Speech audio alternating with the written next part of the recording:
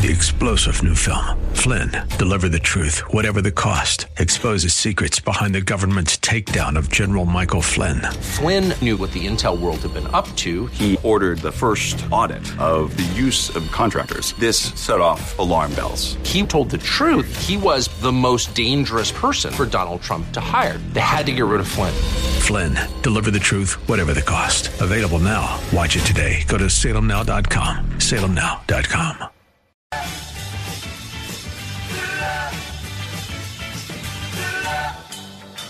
Thinking about healthcare these days? Well, you're not alone. And it seems that getting real information about the state of our medical system is tough to come by. That's why you've come to the right place with Dr. Bill, your radio MD. He's got the answers because he's a doctor. I said he's a doctor, and he wants to hear from you right now. 877-969-8600. This is AM 860, The Answer. And now, it's time for Dr. Bill, your radio MD. Good morning, everybody. This is Dr. Bill, your radio MD, coming at you on 860 AM, The Answer. You can reach us on the internet, and correct me if I'm wrong, Bill, am860theanswer.com. That is am860theanswer.com. I think I got it right that time. Perfect. All right. Also, we're an iHeart station, so you can pick up the iHeart app on your smartphone.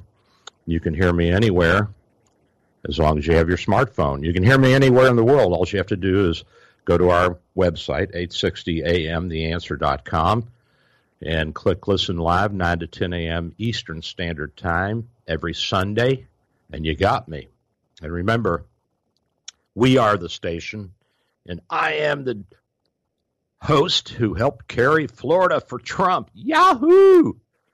And even the station manager said, Dr. Bill, you carried Pinellas County, which is a big deal and a nice compliment coming from her. If you're listening, Barb, thank you. Well, we've got a big personality, whether you like him or not. Castro has died, and so we need to take a look at this guy and see what his legacy is. Now, you know, over the centuries, over the millennia, people have always tended to honor and worship the dead, put the dead in a category of something special. And I think, in a sense, families would overlook the bad and try and focus on the good. And I think that's human nature, that we forget the pain and the suffering and remember the good things that happen, most of us. Otherwise, it's tough to get through life. But I think that the mores and the values and the attitudes are changing now that we're a more globalized system and we have the ability to interact socially and financially, news-wise, with people from all over the world.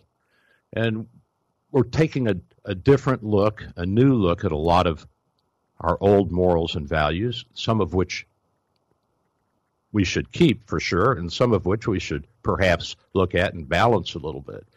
You know, we don't want to go to the wake and say to the family, oh, you know, he was a real yahoo, and I'm glad he's gone. We don't do that. We go to the wake and we say, you know, he took good care of you guys, and you've got a nice house, and he was a good provider, and the kids made it through high school or college or whatever level is appropriate for that setting. And we don't do it because we honor or respect the person who has died. We do it because we want to show support for the family. And so do we owe the dead respect, even if they don't deserve it? This goes back to antiquity. The Romans said, de mortis nil nisi bonum. Of the dead, say nothing but good. That goes all the way back to the Romans, and I'm sure back to the Greeks, and probably back to prehistoric ages. But why should we not speak of somebody who has died as we would of somebody who's alive, somebody that we would discuss at the lunch table or at the dinner table, that we would say, oh, yeah, I ran into so-and-so, and you know what, I'm not sure which way this guy's going, or I'm not sure where her head is at, and so some criticism opens up, and some will defend, and some will detract, and we tend not to do that. But I think that particularly when we're dealing with a world leader like Castro, we have to take a look at him honestly and see what the good is and what the bad is, so we can decide whether or not his fashion of ruling and his style and his ideology has any relevance or meaning to us, and whether it was a good thing or a bad thing. Now, most Americans would say it was not a good thing, and that the Cubans could have done a lot better by just riding out the capitalist wave and waiting for time and technology and the political arena and the socioeconomics of a changing world benefited them.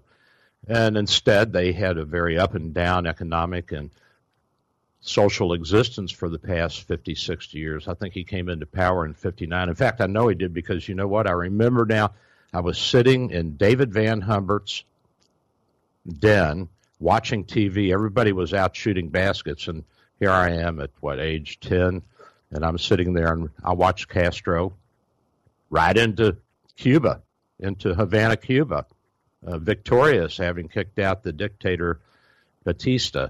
And I was struck by that, and I still remember it. I remember the magnanimity of that world event and the impact it had on me at that time.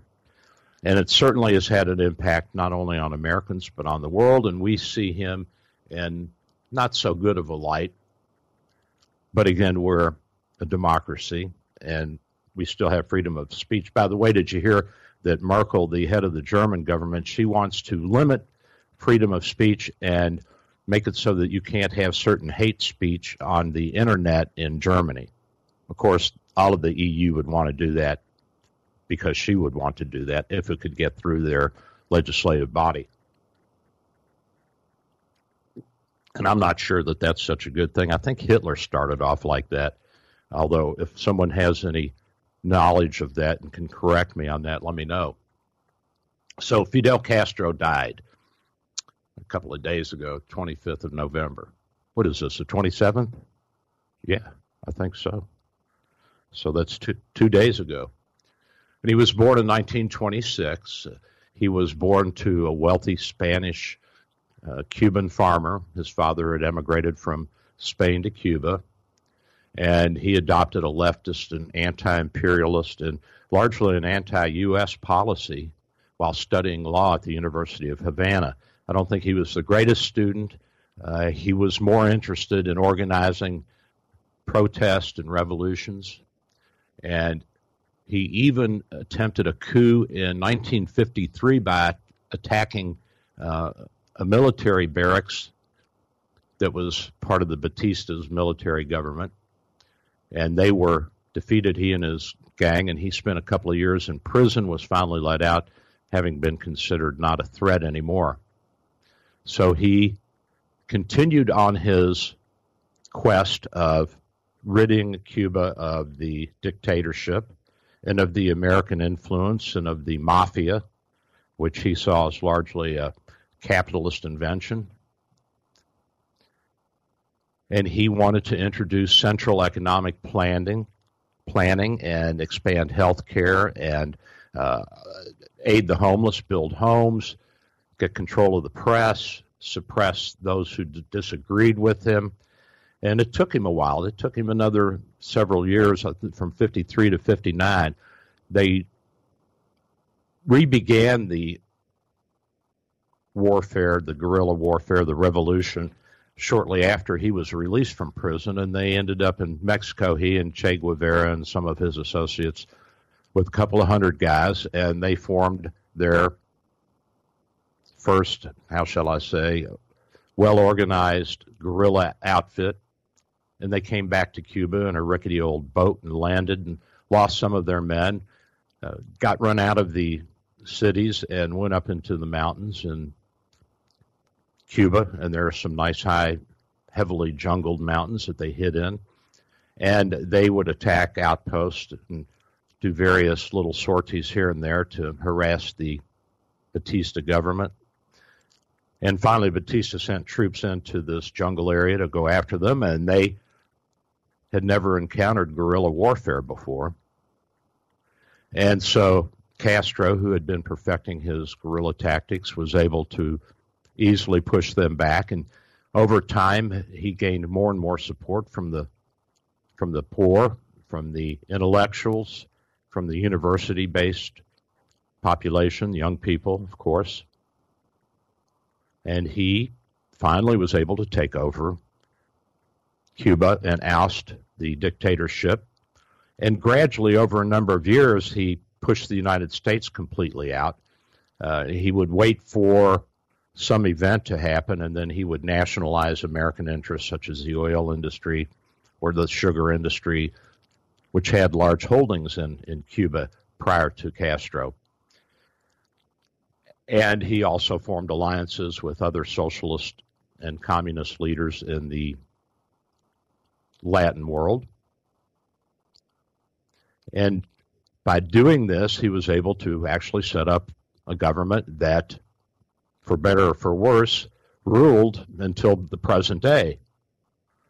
And his imprisonment did nothing but to make him a martyr and more popular to the underclass. He was married early on to Mirta, his wife, who had a child, Fidelito, little Fidel. But his wife, after he had been thrown in prison, actually took a government job, which infuriated Castro, and apparently he had a very volatile temper and would throw fits and make rash decisions and then refuse to back down from them. And so he and his first wife split, and he had been a womanizer for all of his life anyway, and apparently that continued on until he was too old to do this anymore. And I think he's had a few other children. His sister, by the way, had fled to Florida shortly after the revolution and has been a staunch critic of both her brother and of the communist regime in Cuba, as have many Cuban Americans. And I have known a whole lot of Cuban Americans over the years, especially living here in Florida. Doctors, lawyers. I've seen patients in the hospital that were part of the Muriel boat lift, and we'll talk about that a little bit later if anybody remembers that. So he took over, and he ended up with a provisional government starting in 1959, and he was immediately criticized for killing dissidents, killing those people he considered opposed to his regime or who were trying to influence the population in a direction other than he wanted. And he claimed that the Batista government during the revolution had killed thousands of Cubans, and Castro estimated the toll at 20,000, although more recent estimates place it at 1,000 to 4,000. And you say, well, a death is a death. I'm not of that persuasion. The world is not black and white. It's shades of gray. And there's a big difference between a government that's fighting for its existence to kill 1,000 or 2,000 or 3,000 people, and these are probably largely military people, by the way, and a government that is killing people that disagree with it. Now, there's a big difference there for me, and there's a big difference between someone like Hitler and Mao, who killed millions. I think Mao probably holds the record, tens of millions, and Stalin, tens of millions, Hitler, 10 to 20 million, and trying to compare them to somebody like Trump or Reagan, who killed nobody, really. I mean, they didn't go out and indiscriminately pluck up their opponents and their critics and haul them off and have them killed. And I don't think Trump's going to do that anyway. You know, we don't work that way. That's not the way we have been raised. That's not our national ethos. That's not the way we work. So at any rate, we know that Castro killed thousands of people and imprisoned thousands of people as well. And you can say, well, he needed to consolidate his power, and a lot of countries have done that after revolutions. We didn't. We didn't after we revolted and broke away from England. We did not do that. And Washington was adamant that we would not do that. He was adamant that we would not commit war crimes, even though he threatened to execute British officers if he heard of any war crimes by the British against the colonial revolutionaries, but he never did do anything. And the one general that he fired and court-martialed on the battlefield at Monmouth, General Lee, a predecessor of, I think, the great-grandfather of Robert E. Lee, he actually ended up pardoning him. So that's not the way we do business. And that's not the way that our morals and values tell us to act and behave. And of course, Castro proclaimed himself an atheist, although he was raised Catholic. And he eventually softened his stance in the 90s with the breakup of the Soviet Union and the return of capitalism and freedom of speech, freedom of movement, and freedom of trade in the Eastern Bloc and in many of the communist countries around the world. He felt the pressure to be more magnanimous and to adapt to the changing times, if you will. And he loosened up his hold on religion and Catholicism, and Santeria came back in strength in Cuba. And so he had to change over time, as many great leaders do, in the wake of, and in many countries, all of us, in the wake of new events. But on the positive side, he came in and he emphasized social projects to improve Cuba's standard of living. Most people were living in poverty. Unfortunately, this was to the detriment of economic development, and you can argue that had Cuba been allowed to evolve in a free market, that it would have achieved all of that and more, and I would not debate you on that. And there have been economists who have studied the Soviet Union, Russia, before the 1917 revolution, and the direction it was taking. And remember that most Russians were slaves until the 1860s. They were freed at the same time that United States slaves won their freedom. And it wasn't until 1917 that those freed slaves had any meaningful input into the running and structure of the government. And of course, they were largely uneducated, as were the poor in Cuba. So they're not going to know or understand the fine points of economics. They just know that they're not making it. Their kids are dying in infancy. They're starving to death. They're freezing in Russia in the winters. And all this tends to turn one's head towards simpler solutions like, let's take over the wealthy. Let's take what they have and make it ours. And I don't have a problem with sharing wealth. That's not it. It's to give it indiscriminately or to take it indiscriminately and not know what to do with it once you have it. That's the problem. But to his good, he did build homes. He did increase health care. He did implement immunizations, and he did reduce infant mortality, and he did lengthen the average age of the Cubans in the 40 or 50 years that he was there. Now, could all of this have been done without the dictatorial communist regime that he implemented? Probably so. And we also have to remember that immunizations, by and large, really didn't come into full effect until the 1950s and 60s. Yes, we had smallpox and typhoid injections had begun, but polio, measles, mumps, rubella, pneumococcal pneumonia, spinal meningitis, all of these immunizations didn't happen until the last half of the 20th century. So some of this would have come anyway. And certainly humanitarian efforts, and I know and have friends, physicians who, even during the years before Castro died, were making medical missionaries to rural Cuba because a lot of people didn't have health care. They didn't have medications, even though things had improved. But of course, when you run an economy as a dictator with everything centralized, you're much more susceptible to the ups and downs.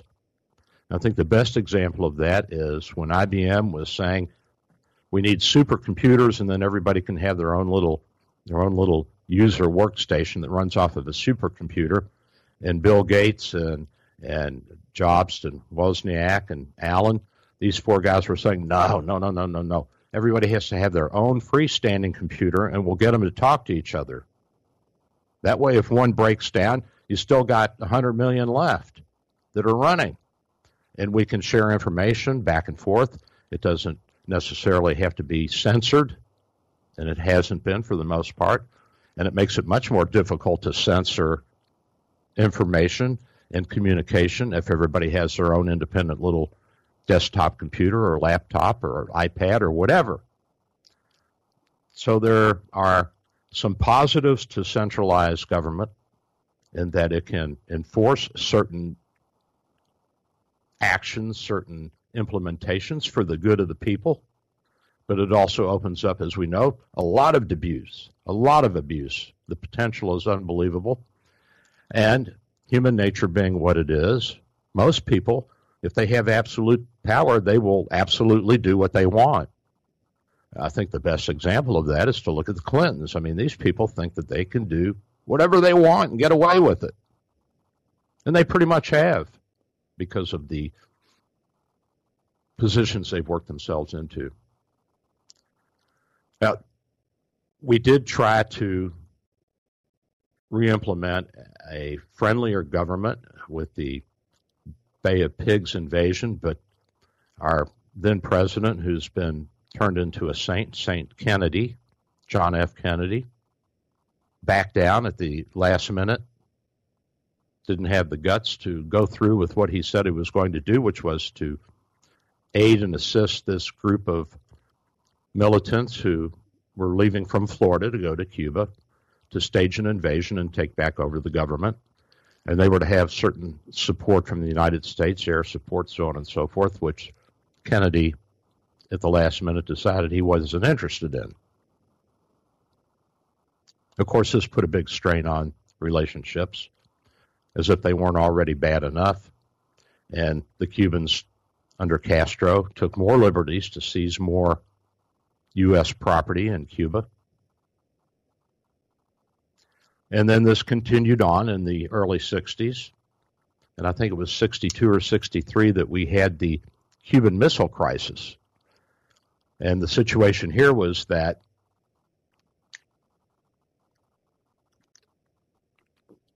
the Russians and the United States were locked in the Cold War.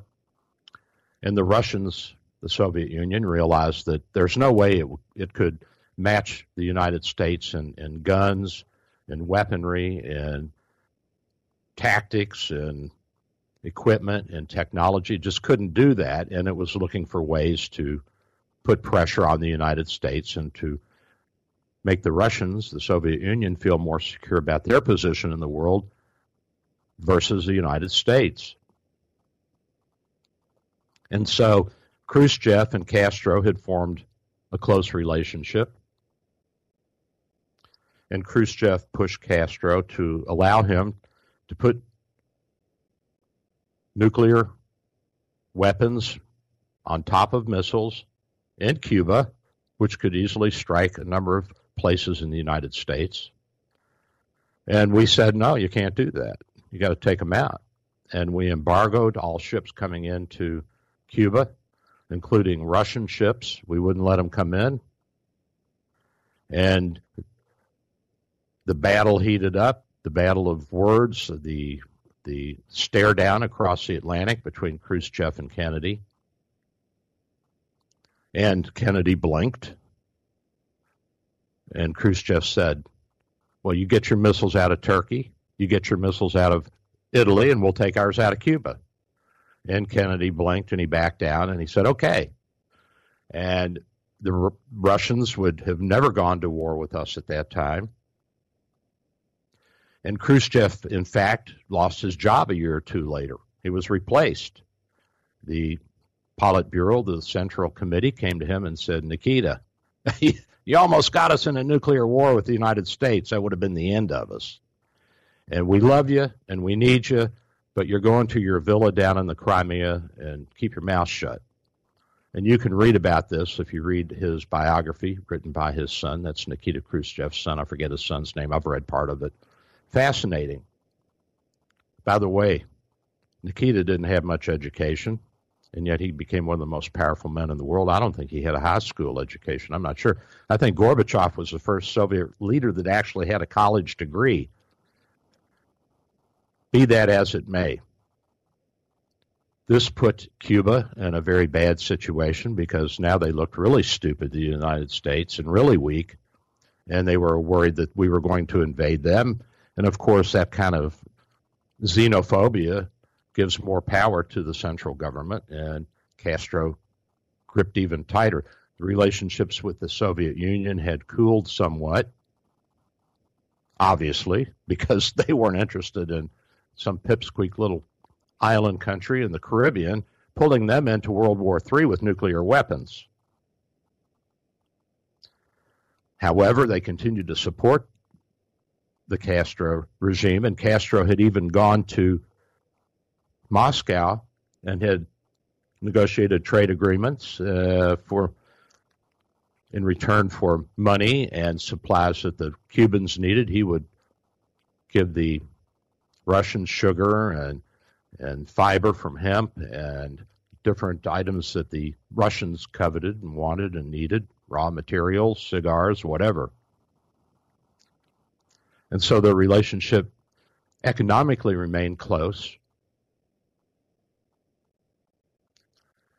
And Khrushchev was gone, and he was replaced, I think, by, who replaced Khrushchev? I can't remember. If anybody remembers that, give me a call. I think it was Brezhnev, but at any rate, the new Soviet regime was less friendly to Castro. And then complicating all of this, there was the assassination of John Kennedy in 63, 64. Castro was concerned that he would be blamed because rumors had circulated that Castro wanted to kill Kennedy after the Bay of Pigs and especially after the missile crisis. Of course, Castro didn't do it, and he thought it was some right-wing conspiracy. And so all the finger-pointing started. And as best we can tell, it was just some crazy guy named Lee Harvey Oswald, even though there's all kinds of conspiracy theories. Both houses of the Congress have looked at this several times, independent examiners, audio specialists, so on and so forth. Everybody comes back who has any real credibility, any scientific data or deep investigation that this was one crazy guy named Lee Harvey Oswald. And Castro, as a new world leader, started calling for global revolution to get rid of capitalism and imperialism. And of course, imperialism in his eyes was the embodiment of it was the United States. And he found a lot of sympathetic allies like Venezuela, countries in Central America, Algeria. And remember that North Africa, Algeria and Morocco and Libya, these were all French provinces for a few hundred years. In fact, French is still spoken widely in North Africa. I have a young man in the office from Morocco, nice guy, Mo, and he is fluent in Spanish. Well, not Spanish, French, a little bit of Spanish, and, of course, Arabic, because Arabic is the language of Northern Africa. But his French is fluent, and it's the language that is spoken almost as much as Arabic in parts of Morocco. So Castro continued to stir up the pot around the world. We all remember that, those of my generation. And this continued to strain his relationship with the USSR, which was now under, I was right, it was Brezhnev. And asserting Cuba's independence, Castro refused to sign the Treaty on the Non-Proliferation of Nuclear Weapons, declaring it a Soviet-U.S. attempt to dominate the Third World. So here he is. Now he's alienating his second big backer, which is the Soviet Union. However, they continued to support him. And he thought that the Soviet Union was diverting from their true Marxist communist doctrine and that they were being led gradually into capitalism by the evil Americans and the Westerners. And perhaps he was right. Maybe we are evil. Looks like they're better off to me, but that's just my limited opinion. I'm going to be back in a few minutes, and I'm going to answer this question for you. How did he hold on to power? I'm talking about Castro this morning. As you all know, he died recently. Let's all grab a cup of joe, hit the head, be right back. This is Dr. Bill, your Radio MD.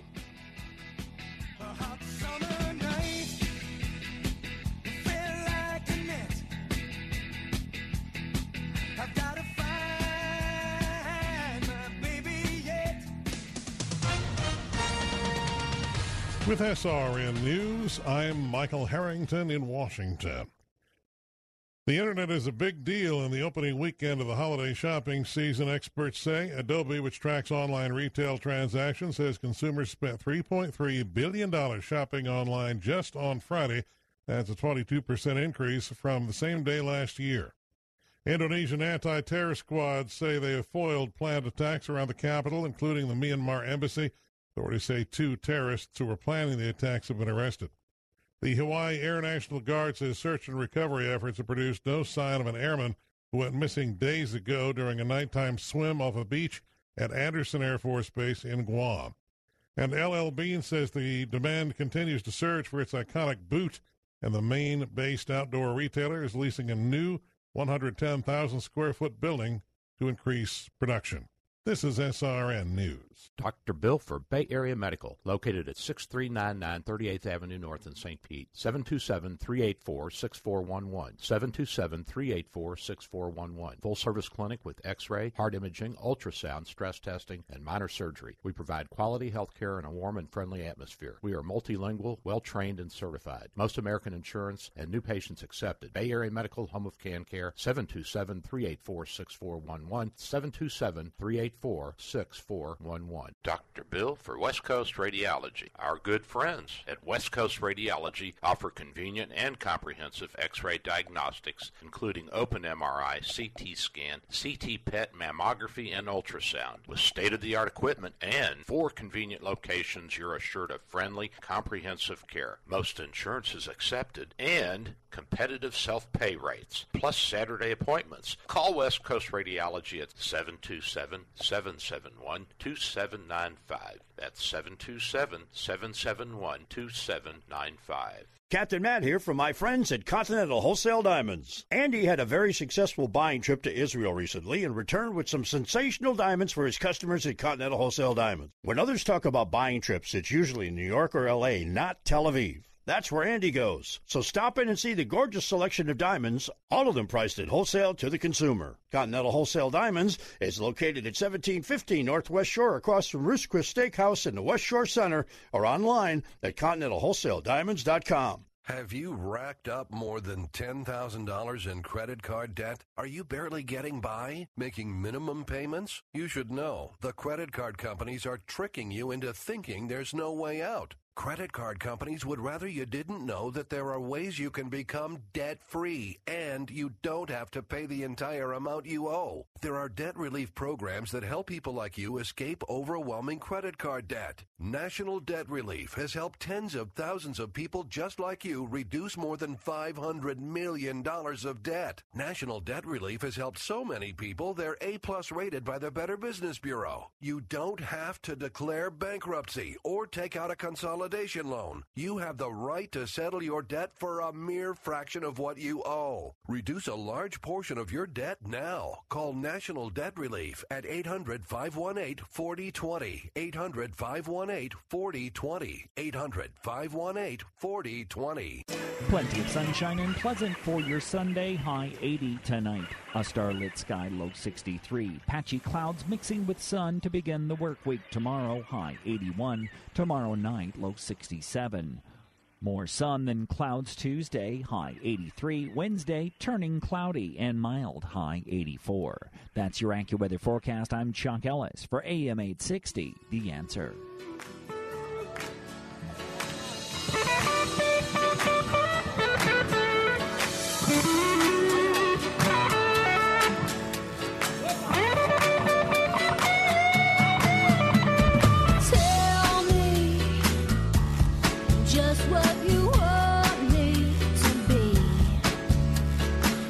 And I'm back in that Santana's Game of Love with Michelle Branch singing, wondering where her man is gone, saying she'll do whatever it takes, and she's chasing him down.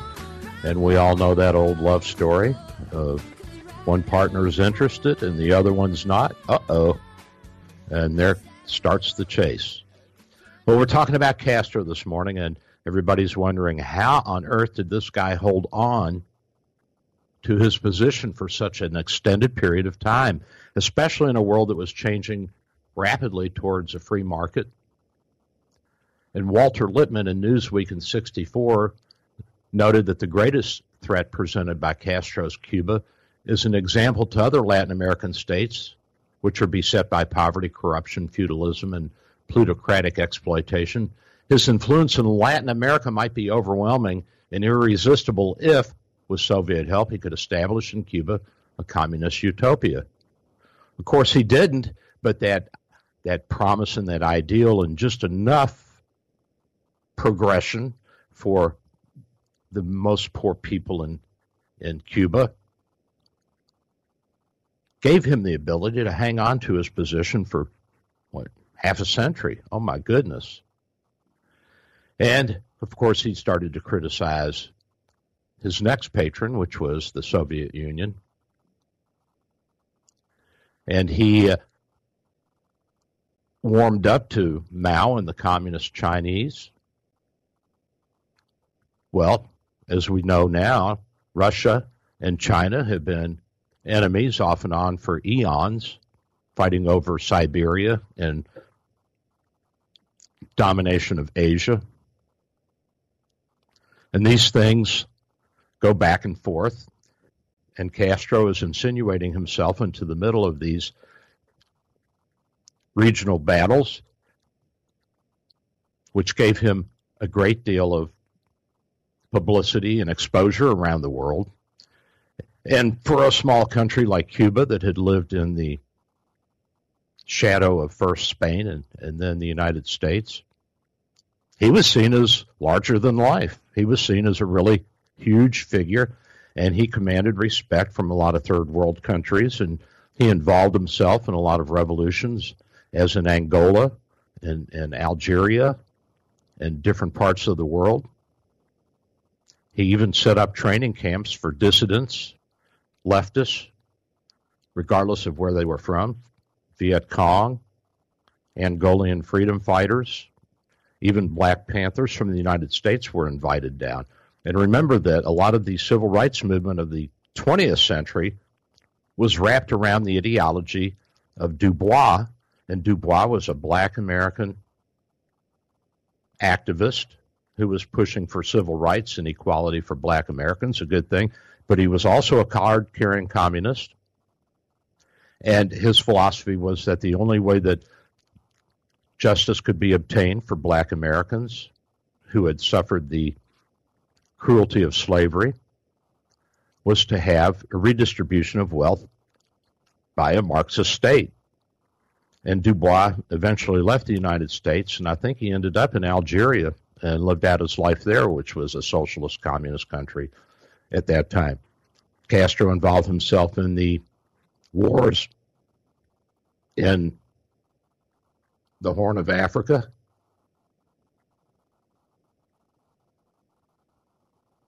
After the fall of Haile Selassie in Ethiopia, the Somalians came in, and the Ethiopians were morphing into a socialist state. That's before the Muslim movement came along, a decade or two later. And Castro sent troops to help the Ethiopians, and they beat the Somalians back. And the Ethiopians are somewhat settled now, whereas Somalia is still in chaos. And in 1971, Castro went to Chile, where he visited then Marxist President Allende, or Allende, as you would say it in Spanish. Allende was a university kind of guy, and dressed nice and upper class family and all that. So he had become the left-wing leader, and a year or two later, Pinochet and the military overthrew him, killed all of his supporters, and ended up taking over. And actually, Chile, under Pinochet, was the first South American country to become a first world country. Thriving economy. He strengthened relationships with the United States. The standard of living is much higher than almost any other country in the South American continent. But this looked good for Castro at home. He looked like he was fighting for the little guy. He did the same thing all over the world. He insinuated himself into the civil war in Angola and helped the rebels push the South Africans back. I think eventually it went the other way. But these things, for people who feel disenfranchised, look like big deals. And this is how he held on. He also ended up backing the Muslims over Israel in the Yom Kippur War in 1973 because he thought that Israel was a client state of the United States. And so he became a hero in the Arab world. And of course, they had their up years. When the price of sugar went up, the economy in Cuba got better. When it went down, the economy in Cuba tanked. And we had Cuban-American families who were starting sugar farms here in Florida to try and drive the prices down, not only to make money, but also to hurt the Castro regime. Very complicated, and a lot of players on the field. Well, the economy went up and it went down. It went up and it went down. During the 75 to 79 era, Castro felt that Africa was the weakest link in the imperial chain, and so he wanted to stir up trouble there. And that's when he insinuated himself into the Angola Civil War, into the Horn of Africa's battles, the Ethio-Somali War on the Horn. The Horn is the eastern part of Africa, north central Africa, that juts out towards the Red Sea. He became involved in the Conference of Non-Aligned Nation Movement, the NAM, and he had meetings in Havana. He emphasized sports and put a lot of time, money, and effort into his sporting teams so that he can compete on the world stage.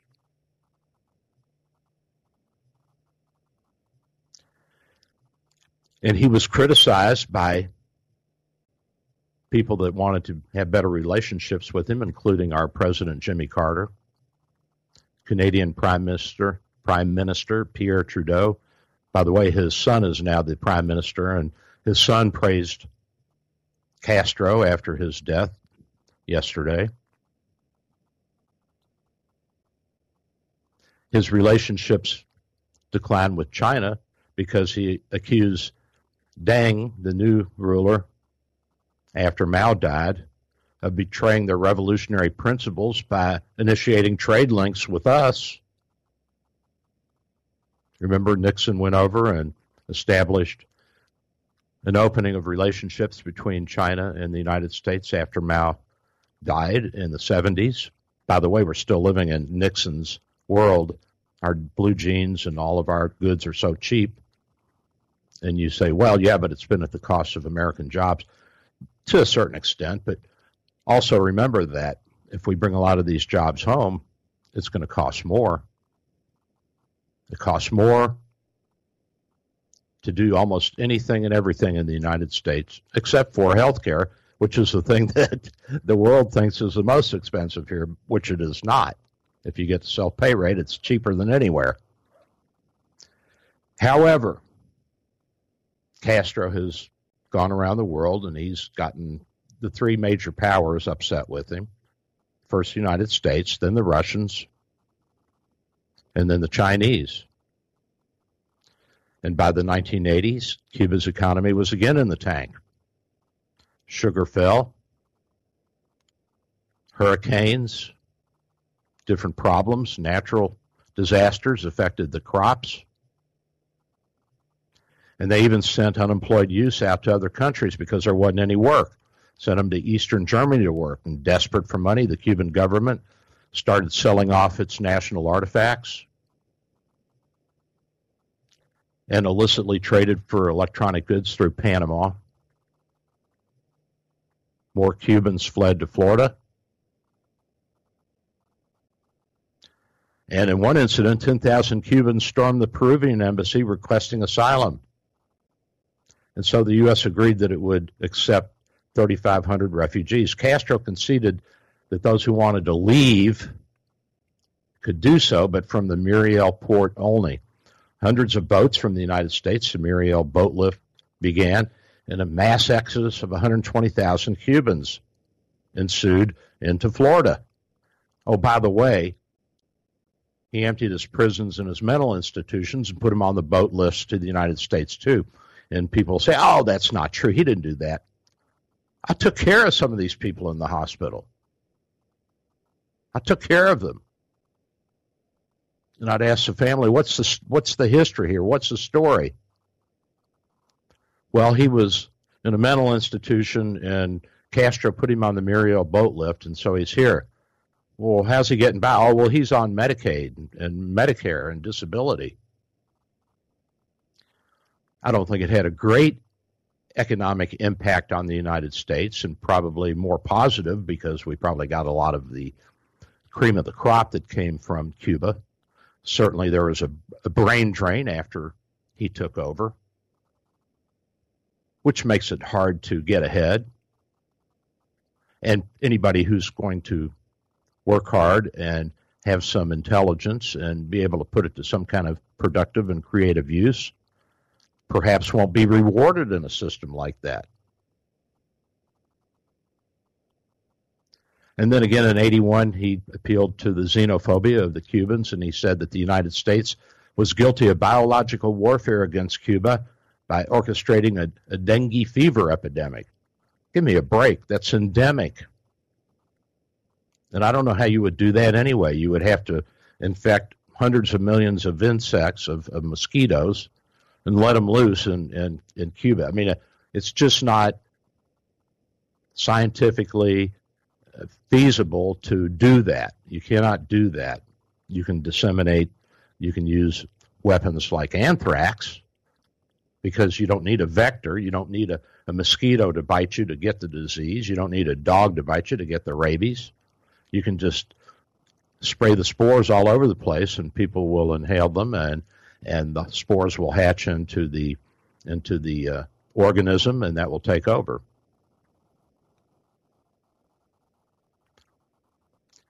And, of course, the United States and Great Britain being mother and son, Castro took the Argentinian side in the Falkland Wars in 1982, those of you who remember, and those of you who forgot. In 1982, the right-wing military junta in Argentina waged a war against Great Britain to take back what they considered their islands, the Falklands, which are off the coast of Argentina. And Castro supported the Argentinians. He also helped prop up communist regimes in Grenada in 1979. He backed Chavez when he ran for and got the presidency in Venezuela. Chavez was a Marxist-Leninist. He made a deal with the Venezuelans. He sent over 15,000 to 30,000 healthcare personnel, and in return he got cheap oil. Venezuela is one of the big world producers of oil. And we all remember Grenada when then President Reagan sent troops in, and there were Cubans fighting with the Grenadians, or probably doing most of the fighting. And we kicked them all out. And, of course, Castro said this was a reactionary extremist clique who were waging an open warmongering and fascist foreign policy, and, of course, directed at the people of Cuba.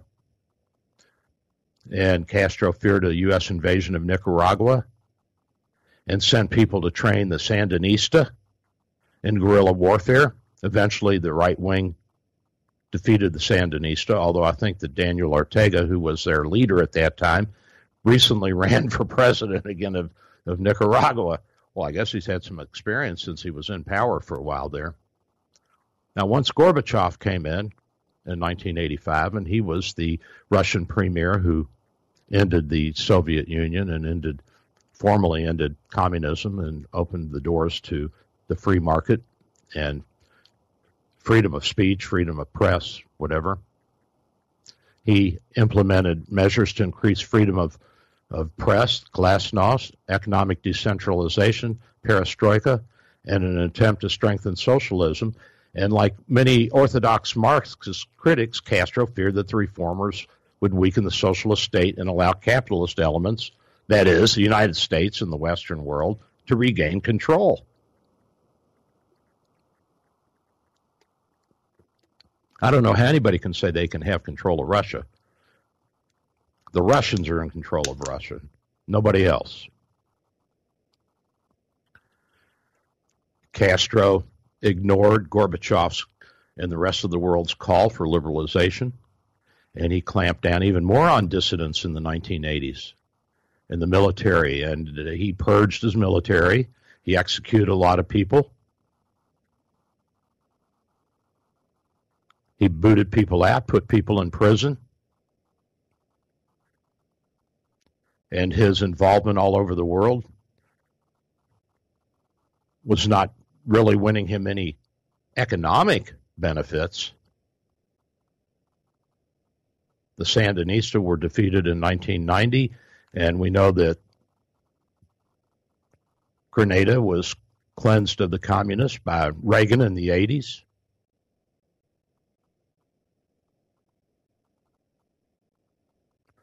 All of this continued to add up to more problems for someone who was an ideologue. I got to tell you this, by the way. I was arguing with Cedric at the dinner table in 2007 in the lunchroom. And Cedric said, "Oh, Obama's not an ideologue. He's a politician." I said, No, Cedric, he's an ideologue. He wants a socialist country. He wants a pacifist country. He wants an internationalist country. He is an ideologue. He said, "Oh, no, you're wrong, Bill. You'll see." Excuse me. Hello. I was right, Cedric. Well, he continued to have favorable trade agreements until the 1990s with the Russians. They had put up with him as long as they could, and they had their own problems after the fall of the communist empire. And so people were literally starving in Cuba. They were burning firewood for cooking, and electricity was cut. And you'd have maybe 6 or 8 hours a day that you could use your electricity. He admitted that it was the worst situation that they had faced short of open war, and that the country might have to resort to subsistence farming. I think we've heard this before. Remember the Khmer Rouge in Cambodia after we walked out of Vietnam and left the mess in Southeast Asia. You remember that? And the Cambodians, the Khmer Rouge, drove everybody out of the cities into the country and made them subsistence farmers. And by the way, killed about a third of their own population for no reason, really. I mean, killed them because they couldn't get up and go to work that day. They were too sick. Chopped their head off. Made their own children chop their heads off. So in the 90s, there was widespread malnutrition, lack of basic goods, and this prompted medical and social missionaries to go to Cuba and try and help them out, and I've had friends that did that.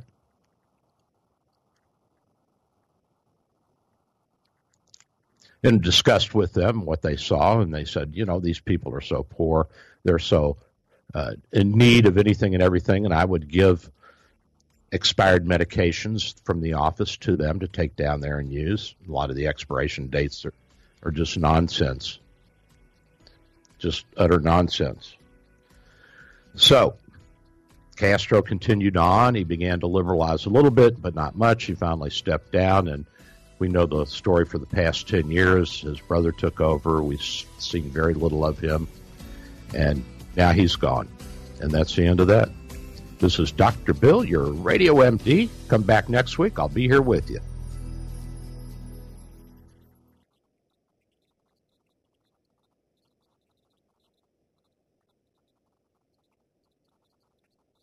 Three-star General Michael J. Flynn, head of the Pentagon Intelligence Agency, knew all the government's dirty secrets. He was one of the most respected generals in the military. Flynn knew what the intel world had been up to. He understood its funding. He ordered the first audit of the use of contractors. This set off alarm bells. The explosive new documentary, Flynn, Deliver the Truth, Whatever the Cost, uncovers the facts behind this scandal. Flynn told the truth. He was the most dangerous person for Donald Trump to hire. I find out the worst enemy that I'm going to face in my life is right here in America. They took my assessment and they wanted me to change it. And I was like, I'm not changing it. They had to get rid of Flynn. With in-depth interviews, archival footage, and never-before-seen personal records of the man behind the headlines. I just felt like I was drowning. Flynn, Deliver the Truth, Whatever the Cost. Available now. Watch it today. Go to salemnow.com. salemnow.com.